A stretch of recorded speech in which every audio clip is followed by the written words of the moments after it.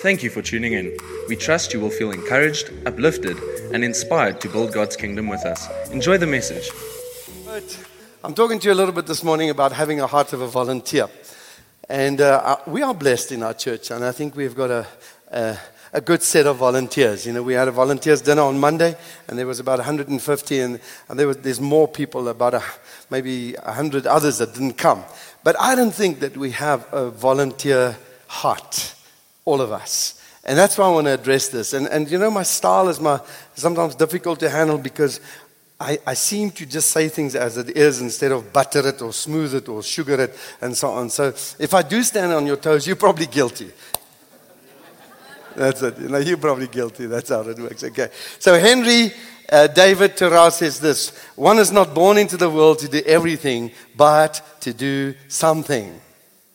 The problem is that many of us maybe in the kingdom do nothing.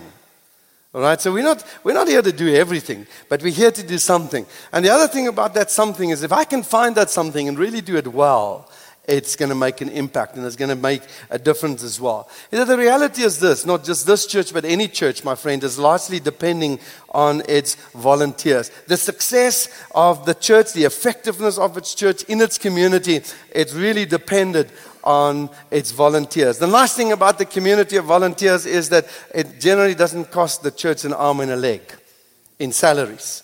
And that is the truth. And you say, you're cheapskate, that's what you're heading towards here, you know? No, it is so that we can invest more in the needs of others around us as well. So we believe, and I say this from all the pastors' hearts as well, is that we don't make a distinction between paid staff and unpaid staff. It is just our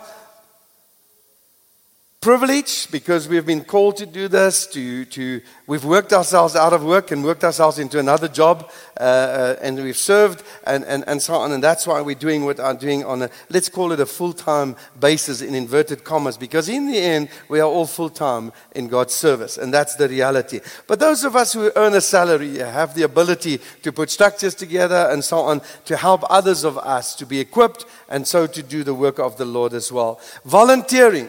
And I'm going to change that word in a moment to another word, because the word volunteer, let me talk about it later. You've got to understand that volunteering is the model for progress and success in a church. And I touched a little bit on some of the stuff, and I'm going to elaborate this morning on Monday night with our volunteers, and I spoke to the converted.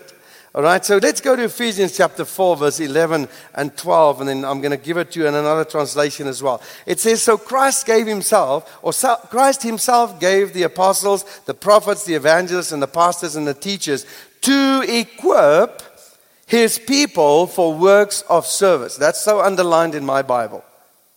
To equip the people, his people, for works of service, so that the body may be built up together. And it's only when all of us start doing our stuff, the stuff that God has called us to do, that the body is being built up together. So the New Living Translation says, some of us have been given special abilities to be as apostles. Others He's given the gift of being able to preach. Some of us have special abilities in winning people to Christ, helping them to trust Him as their Savior. Still others have gift of caring for people as shepherd does for his sheep, leading and teaching them in the ways of God. Why is this that He gives us these special abilities to do certain things best? Why? And here it comes in language we understand. It is so that God's people will be equipped to do better work for Him. That's why some have the gift of teaching and preaching and so on. It's so that all of us will be equipped to do better work for Him. One of the greatest challenges in the church today, not only in ours, but in any church, is to get people to give of their money, their energy, and their time to the church. That is some of the greatest challenges, is to give people the resources God has given to them in finances, in energy, in time, in talents, and so on, is to give that back to the Lord, to give that to the church as well. So when we become volunteers, let me share something with you that may not be you, but it may be some of us. As when it comes to volunteers, we sometimes secretly adopt a kind of an attitude that we are doing the church a favor. by being a volunteer. We are maybe doing even the pastor a favor, or the worship leader or the ministry leader a favor by volunteering for service. And that indicates that we have not really understood this biblical concept of volunteering. We may see, well, we may not say it, but sometimes we volunteer, we do them a favor by volunteering, and now we really wanted to be treated just a little bit more differently, with a little bit more respect, or a little bit more care, or a little more tenderness, or now and then at least mention me from the front, because I give of my valuable time, my money, my energy to the church, Sometimes as volunteers, we are willing to give of our times and our efforts. But we just don't want it. Here's another thing. We just don't want the leadership to put us under pressure, or to demand excellence from us, or to reprimand us when things are not going well in the area that I am involved in. So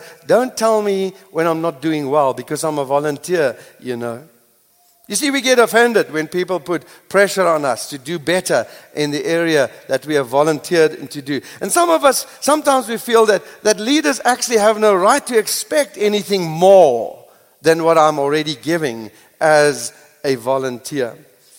Volunteers often feel that no one should put pressure on them, as I've said, to perform better, because we're not getting paid to do this, And that is often the attitude behind it as well. And see, the truth is this: whether we are paid or unpaid, full-time or part-time, we are all called to do what we do for God unconditionally and in excellence, or with excellence.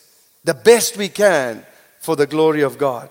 You see, we have this attitude, I believe, because we really haven't come to fully understand that as a volunteer, I am doing it firstly because I love God with all my heart. And I love the family of God with all my heart, with all its warts and its problems and its issues. I love the family.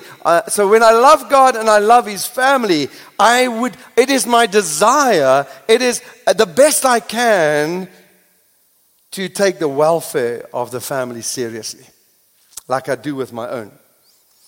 You may not be able to read it, but Erwin Lutzer said this: the word layman has crept into our vocabulary to describe the laity. That is the vast majority of Christians who do not belong to the professional ministry known as clergy.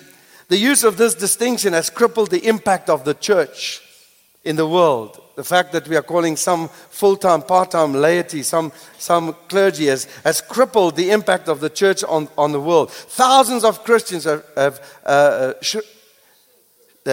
shirked their God-given responsibility because they expect their pastor, their minister, their priest to perform all these special functions. The minister is expected to execute his duties so well that people need not have any meaningful involvement in the church of Christ.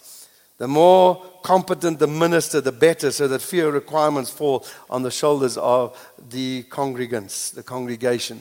And I know we may not say that aloud, but in the end, as we're looking for skilled leaders, skilled pastors, so that they can do it, so that we don't have to do it. We've created this distinction between clergy and laity, and it has damaged the church and the effectiveness of the church in our community as well. Because certain times we say only certain people can do certain things. When God calls me to do it. Somebody phones me and is so excited, and he says, I don't know if I did the right thing. I said, what did you do? And I expect this really, really bad thing, like you beat up a policeman who tried to arrest you for speeding or whatever. And he says to me, I was in a hospital the other day, and I felt God is saying to me, pray for people. And I just got up and I went from chair to pray. Pastor, I don't know if I did the right thing. I said, why didn't you do? Of course you did the right thing. This is amazing. This is fantastic that you didn't call me to bring up a can of oil and to spray people, anoint them, and come and pray. You did it. This is amazing. You're doing exactly what God has called you. You see, have you ever noticed, my friend, that the Bible actually never uses, those of you who have got Google, see if I'm right. It doesn't use the word volunteer or give a definition of volunteer. People are now so spiritual that they will not Google it. I mean, normally they do Google the sports and the tennis results when I preach. But now that I ask you to do it, nobody is. Just Google and see, and then put your hand up if you find it. Do you find the word volunteer in the Bible?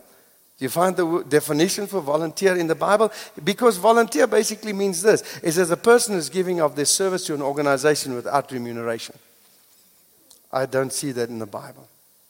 But I do see people who serve And I'll come back to that in a moment. You see, the word volunteer has created in us an attitude that sometimes has created immense pressure on the church and those whom we have appointed and God has called to lead as well. By using this word, we created a bunch of people who have developed an entitlement attitude. I pay, you perform.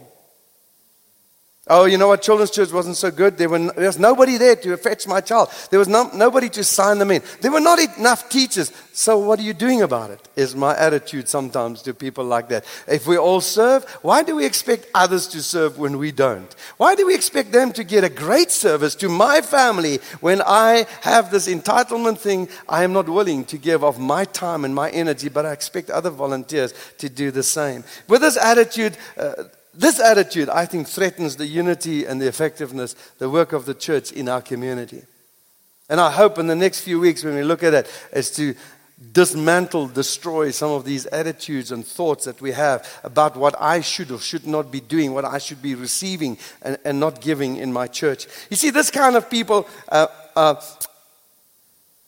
who serve while they are pleased and just being pleased, when they feel like it, and when they don't feel like it anymore, when they're not satisfied anymore, they move to the next church and they go and repeat it there again.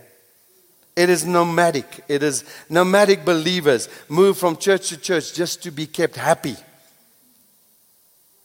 You know, I talked to some of the young people and we're going through some issues, and one of the things I said, there's 3 words we use when it comes to people in the church. One is freeze, flight, or fight. And sometimes when things don't go well, we freeze. And then most of us, instead of fighting not one another, but fighting for what is right, fighting for the glory of God, fighting for God's honor, we go from here to there, to the back door, to out. There's flight mode that we go in. I think that's the nomadic mode that we have in church today. Instead of saying, let's make a difference, man. Let's push on because it is the kingdom of God that is at stake here. We're here to make an impact. You see, we've created a culture in the church that promotes distinction between full-time, part-time, paid, unpaid clergy, laity, professional, and amateur. And only the professionals can do certain things. No, they are there and they're not even professionals. They are there to help us to do the work of the ministry. We should never have the shortage, not in a church like this. We should never have a shortage of volunteers in our church. And I think we have, because we have adopted a wrong attitude. We've adopted a volunteer kind of attitude instead of a biblical attitude, which is servanthood. Servanthood.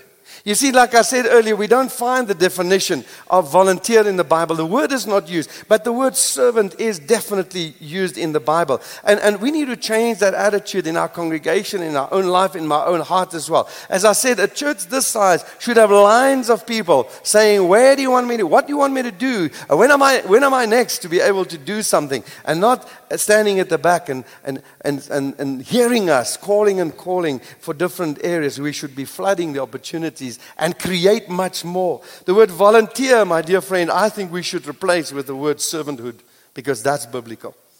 That is biblical. You see, we should move away from using the word volunteers and start using the biblical word servant and find the definition of such and live that definition in our lives, in our families, in our churches as well. And we did it with our children. Since this high, we said you will go with and you will do X, Y, and Z, because that's what we do as believers. And sometimes I had to bribe them, and those days paid them like 50 cents or whatever, or 5 rand. That was maximum. That was major. It was a big salary. And so please go and pack the chairs with me. Please go and do this with me. Oh, man, no, but I'll give you yes, Dad, I'm in. You know, I'll serve Jesus now, you know. And so we had to undo this attitude that whenever I do something for God, I need remuneration. Because it's my time, you see. I think we need to accept and change. The Bible uses, instead of servanthood, the word slave and bond slave. Or bond servant. And you know what the difference is. We've spoken about it here before. The word slave is basically as I'm catching you, I take you by your earrings, by your ear, I put a hole in there and a chain in there, I take you to my house and you will clean. You've got no choice. The moment you think, if you want to marry, I'll tell you, the boss, I own your life. You're a slave. That's what slave, It's like being married. No, you're right. That is exactly what it means. So slave, Steve, Let's talk about this, Yeah. Okay, so that's a slave. A bond slave is very different. You see, Steve, a bond slave is what you and I have done. Is we were in slavery. We were treated well by our masters. We decided the master said, I will set you free. You walked into the street and you said, you know what, I love that master so much. I am going to go back and serve the master. And now I'm going to the doorpost of that's what you did. I know that's what you did. And you go to the doorpost and you say to your master, listen, take the biggest nail you can find and knock it into my ear. I want a big hole there. And that's what they did. And they knocked a big hole in there. So now you're walking around with that big hole in your ear. And what that demonstrated is you are no longer a slave, you're a voluntary slave. You are a bond slave. You have surrendered yourself. You see, so you say, the duties are now different. Now I'm sleeping inside. No, Steve, you're still sleeping outside in the dog box. Nothing has changed. Your duties still remain. Your loyalty still remains. Your service still remains. The only thing that changes is your heart has changed. A bond slave. Now I do it, Lord, because I love you. Now I'll serve this wife because I love her. I want to be, not I have to be. All right, that's the difference. So people say, well, I'm a bond slave, so now I've got rights. You still haven't got rights. But you willingly chose not to have rights. That's the difference. So that's what the Bible teaches us, and that's what we should be in church. You see, a bond slave has no right to be pampered, has no right to be mentioned, has no right to be this something. It's only thing that they have in their heart is gratefulness. Gratefulness that my master is treating me well. We love the Lord. We love His church. We take interest in it. And it's well-being because we love Him. So we want the church to be successful because we love Him. Elizabeth Andrews says this: volunteers do not necessarily have the time. They just have the heart. Oh man, I hear it often. I don't have time for this. I don't have time for this. I don't have time for this. You know, the best volunteers are the ones who are very busy at work. They're very busy at work. They come here, they do the job. They do it well because they're also busy at work. And they know time is precious. You see, a person with a biblical servant attitude is one whose heart is right. In their heart, they are willing to say this: my life is not my own. I am willing to offer my service to God before I am even asked. That would be nice. That would be so nice in church before we even ask. Is that my name is on the list before you even ask, because my heart is right. I am a bond slave. I belong to the Lord Jesus. I'm ready to give my time, my money, my abilities, my resources, my gift, whatever the request is, even before the appeal is made. I am volunteering to serve the church and to serve the Lord. Not necessarily the pastor or the leader, but to serve the Lord Jesus Christ and to serve His family. That's what I'm willing to do. You see, a person who has a biblical servant attitude develops also a couple of things in their lives. One is a thick skin. A thick skin when it comes to offenses. A biblical slave, a bond slave, doesn't get offended by everything and anything that goes around. Didn't go my way. That didn't happen exactly. Now I'm resigning because this is happening. And somebody else now, I'm going, thick skin. They get a little bit thick skin and they say, because I'm doing it for Jesus. And because I'm doing it for Jesus, I'll do it His way as well, which is in submission and servanthood. You see, a biblical servant has a builder's attitude and not a demolisher's attitude. There's some people, the moment somebody lays a brick down, they take it down. You put it down and and I've seen some builders. Man, it's so discouraging if the guys, they sort of on the third or fifth line and the boss comes and he says, and the builder goes, Now, obviously, we want something to be straight. That's normal. But it's quite discouraging, I think. So that's why I don't want to be a builder. Anyway, but a biblical servant is a builder and not a demolisher. You put a brick down, I'll help you to put the next brick down. Not necessarily take over from you, but I'll help you to do that as well. That's a great attitude. A person who's a biblical servant or has that attitude is, like I just said, a husband or a wife or a son or a daughter who is eager to love and to serve and not looking all the time, I will do, but I will also demand then. I will give you if you give me. Payback. Keeping a little book of expenses and outstanding balances in family is not a good idea. Well, I did this, so you got to do that. You know, that's not a bond slave. That's not a servant attitude. A servant attitude, some people say, that's a pipe dream in church. That's not going to happen. It's unreasonable expectation. That's not going to happen. I think we can cultivate it and embrace it in our church so we can turn this community right side up. We can touch people with the gospel of the Lord Jesus Christ, disciple them, grow them, and get them to repeat what we have done. You see, the true nature of this servant, this bond slave, is to make somebody else happy. Him and you. That's why I'm here. That's why you are here. Let me tell you, a person with a servant attitude is one who I believe whom God will pour a special favor on. I have seen it time and time and time and time again. That God is almost like He pours out. Why do I say that? I believe He does that because He Himself has the heart of a servant. And He wants you to be like Him. Listen to Isaiah chapter 65, verse 1 and verse 24. It says, I revealed myself to those who did not ask for me. I was found by those who did not seek me. The nation that did not call on my name, I said to them, here I am. In other words, I offered them. I came to them. I am God, but I came to them. Before they even call, I answered them. While they are still speaking, I will hear. This is God's nature. And this is how God wants us to live as church people as well. People sometimes complain that the church, that was asking for stuff. And then it's money, and then it's this, and then it's this, and then it's that, and so on. I think it's a fantastic place to be in. Because a church that doesn't ask for stuff is a probably church that is dying or has died already. They have no need for anything. No need for anything. You know, when a church starts asking stuff, I'm saying, yeah, these people are doing something. You know, I hear another appeal. Yes, because God is growing it. And another appeal for people to, yes, because God needs more servants in His place. And I think that's what is so exciting about a growing church, is a growing church has growing needs. And the growing needs means it's dynamic, it's growing, it's making an impact. And by having that church growing and having some of those needs, they also need dynamic, sustainable volunteers, servants, who will be happy to give of their service. It doesn't mean happy to give of my service that I will attend a Bible study, who somebody else will run, and if it's not on time, they're in trouble. It means I will do what God gives me to do. As we spend our money and our talents and our time, the church grows. And as the church grows, we need more. And we need more to be invested so that we can continue to grow the kingdom of God. My dear friend, anything that doesn't stop dies. Doesn't grow, dies. Anything that stops growing dies. That's the reality. And a thing that dies starts rotting.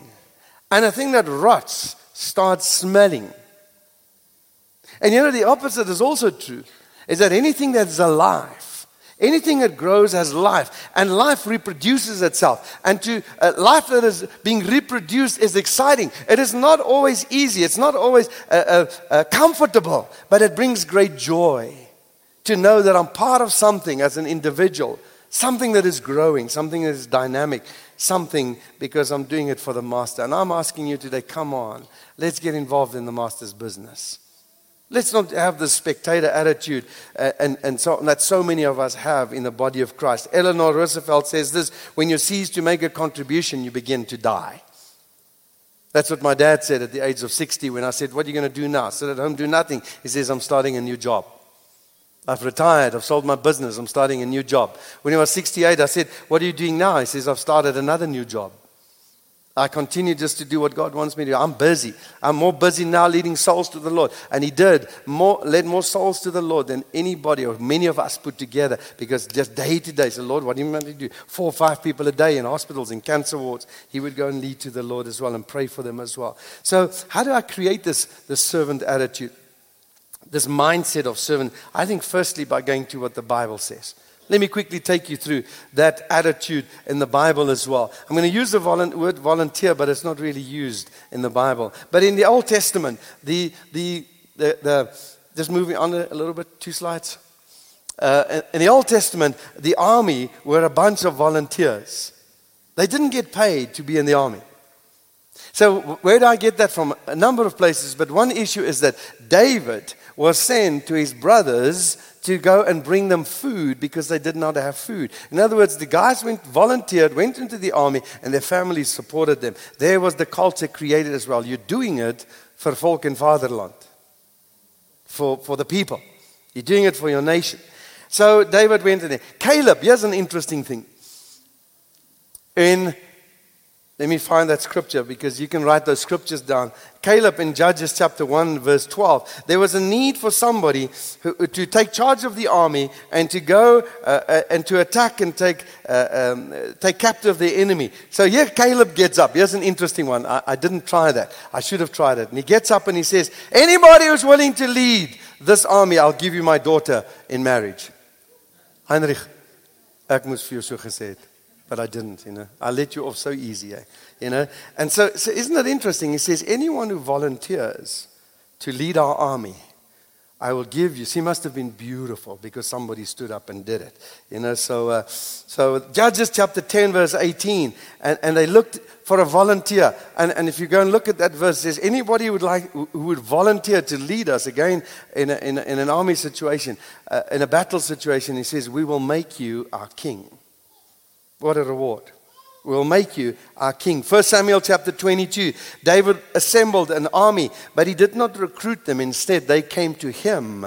Go and read that scripture. And they volunteered to be under his leadership and be in his army. When David was facing a challenging situation, 1 Samuel chapter 25, verse 5 and 6, he asked them because he had to go down to Saul's camp at night and so on. And he says, who will go with me into the camp of Saul? And Abishai stood up and said, I will go with you. Volunteer. And later, David rewarded him as the commander-in-chief. You see, my dear friend, leadership doesn't come automatically to us as well. So we should all be volunteering, but if you have an aspiration to be a leader, leadership is not just a desire that God places in your heart, but leadership comes through true servant hearts.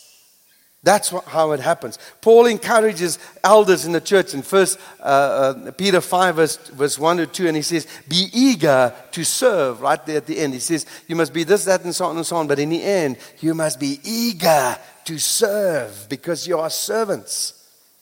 You see, desiring leadership is great. In 1 Timothy chapter 3, verse 1, it says, eager. It's great to desire the office of an elder, but it comes through discipleship. And the example is like that in Matthew chapter 20, verse 20-30. Here's the mother of the sons of Zebedee. She comes to Jesus and she says to him, Jesus asks, he says, what do you want? He obviously said it with a great attitude. And she says, sir, Jesus, won't you grant that my sons, one of them will sit at your right hand and one at your left hand in the kingdom? You see, I'll tell you just now who these sons of Zebedee were. But now she goes and the mommy says, you know what, just give them a place of honor. And Jesus says, I can't do that. That's impossible. He says, can they drink the cup I'm going to drink? And says, oh, no, we can. And he says, okay, I'll tell you something like that. Some people now got really upset with the mother and the two brothers. You see, it's always like that.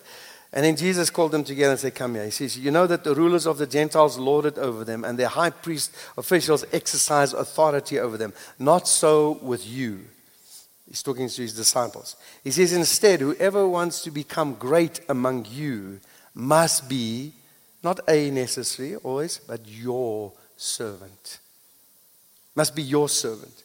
And whoever wants to be first must be your slave.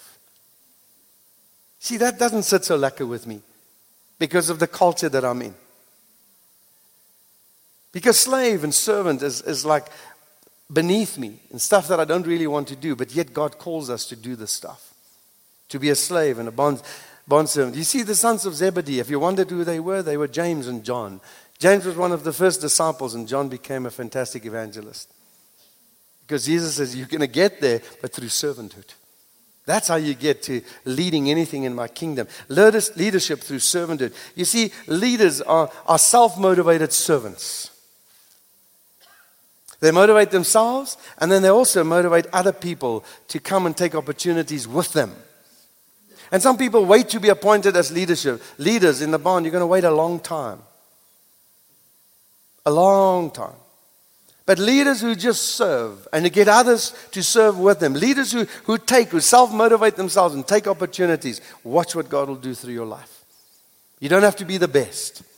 Look what God is going to do through to your life, because He looks at your attitude and your heart as well. I'm almost done, and I want to just finish here quickly this morning. I think a servant heart is the number one ingredient for every, look at my fingers, volunteer. A servant heart. Church members must want to serve. That indicates a heart that is right with God. That indicates a heart that is ready to take responsibility for the kingdom of God. Servant leaders, I believe, go to the events of the church. They're there first, they leave last. We had an event the other day, and I was looking to see who were there first and who were there last. And I could see servant leaders in them. You see, the greatest example why I should be a servant leader is because Jesus Himself did it. He wasn't the big shot and the big boss. He actually told them sometimes, keep quiet, don't blow me out. Don't talk so nicely about me. My time is not ready yet. You know. So listen to Matthew. We've been there. Matthew chapter 20, verse 25 to 28. He calls them and he says, the rulers of the world do this kind of thing. Not so with you. Instead, whoever wants to become great must be your servant. And whoever wants to be first must be your slave. Listen to verse 28. Just as the Son of Man did not come to be served, but to serve. Some of us have come to be served. And your attitude shows it the moment you get in here. You know, sorry, like I said, your toes might be sore, but it's maybe because you're guilty. It shows at the gates where we put our kids in there, immediately an attitude. Well, come to serve then. Come to help us. We need you, adults. You know, we've got on a Friday night here, 80, 90, 100 young people. The majority of people who serve in our church, the majority by far, am I right, Nick? You tell me if I'm lying, are under the age of 23 in this church. We're going to turn that around. Not because I'm going to whip you, but it's because, you know what? That is a bad example to our youngsters. From us as old bullies or older people or old bullies as well. Okay, so Jesus says to him, you serve because the Son of Man, the one who's showing you what to do, is exactly doing what I'm expecting you to do. I'm a servant as a leader. I want to connect in closing a last scripture with you. In 2 Corinthians chapter 3 verse 18, it says this, and we all with unveiled faces contemplate the Lord's glory, are being transformed into the image with ever increasing glory, which come from the Spirit. Here's what we pray. Lord Jesus, make me just like you. What I mean, make my halo shine. Make me holy, right. It's not bad, it's right to pray that way. Because I want to be like them in righteousness and holiness. I want to be, Lord Jesus, give me your power to heal the sick and drive out the demons. Please continue to pray that. But you know, what I see in the verse that I just read before you, is it says, if you want to be like me, become a servant. Aww. That's what my kids used to say to me when we said something I didn't. You know, yes, we're going to go on holiday. But you've got to pack your own stuff. Aww. And when we come, we're going to go for 2 weeks. Yes. And when we come back, you guys are cleaning the car. Aww. That's not so cool. I like the good stuff. Lord, I want to be holy. I want to have the power. I want to have the stuff. I want to shine. But a servant, aww, that's not so lekker. And he says, well, if you want to be like me, you got to be like me. I've demonstrated that I am a servant. So why don't you do it as well? Why don't I do it as well? I hope, I trust that our attitude will start changing when it comes to this stuff. That there will be no need in any church in our community for servants. No need for servants. And if you don't know what to do, continue to press our buttons. So say, I've asked you before. Well, find out. Find out. And just do it. Continue to do it. Talk to us. Let's trust God to get you involved in doing the stuff for the kingdom of God. I raise a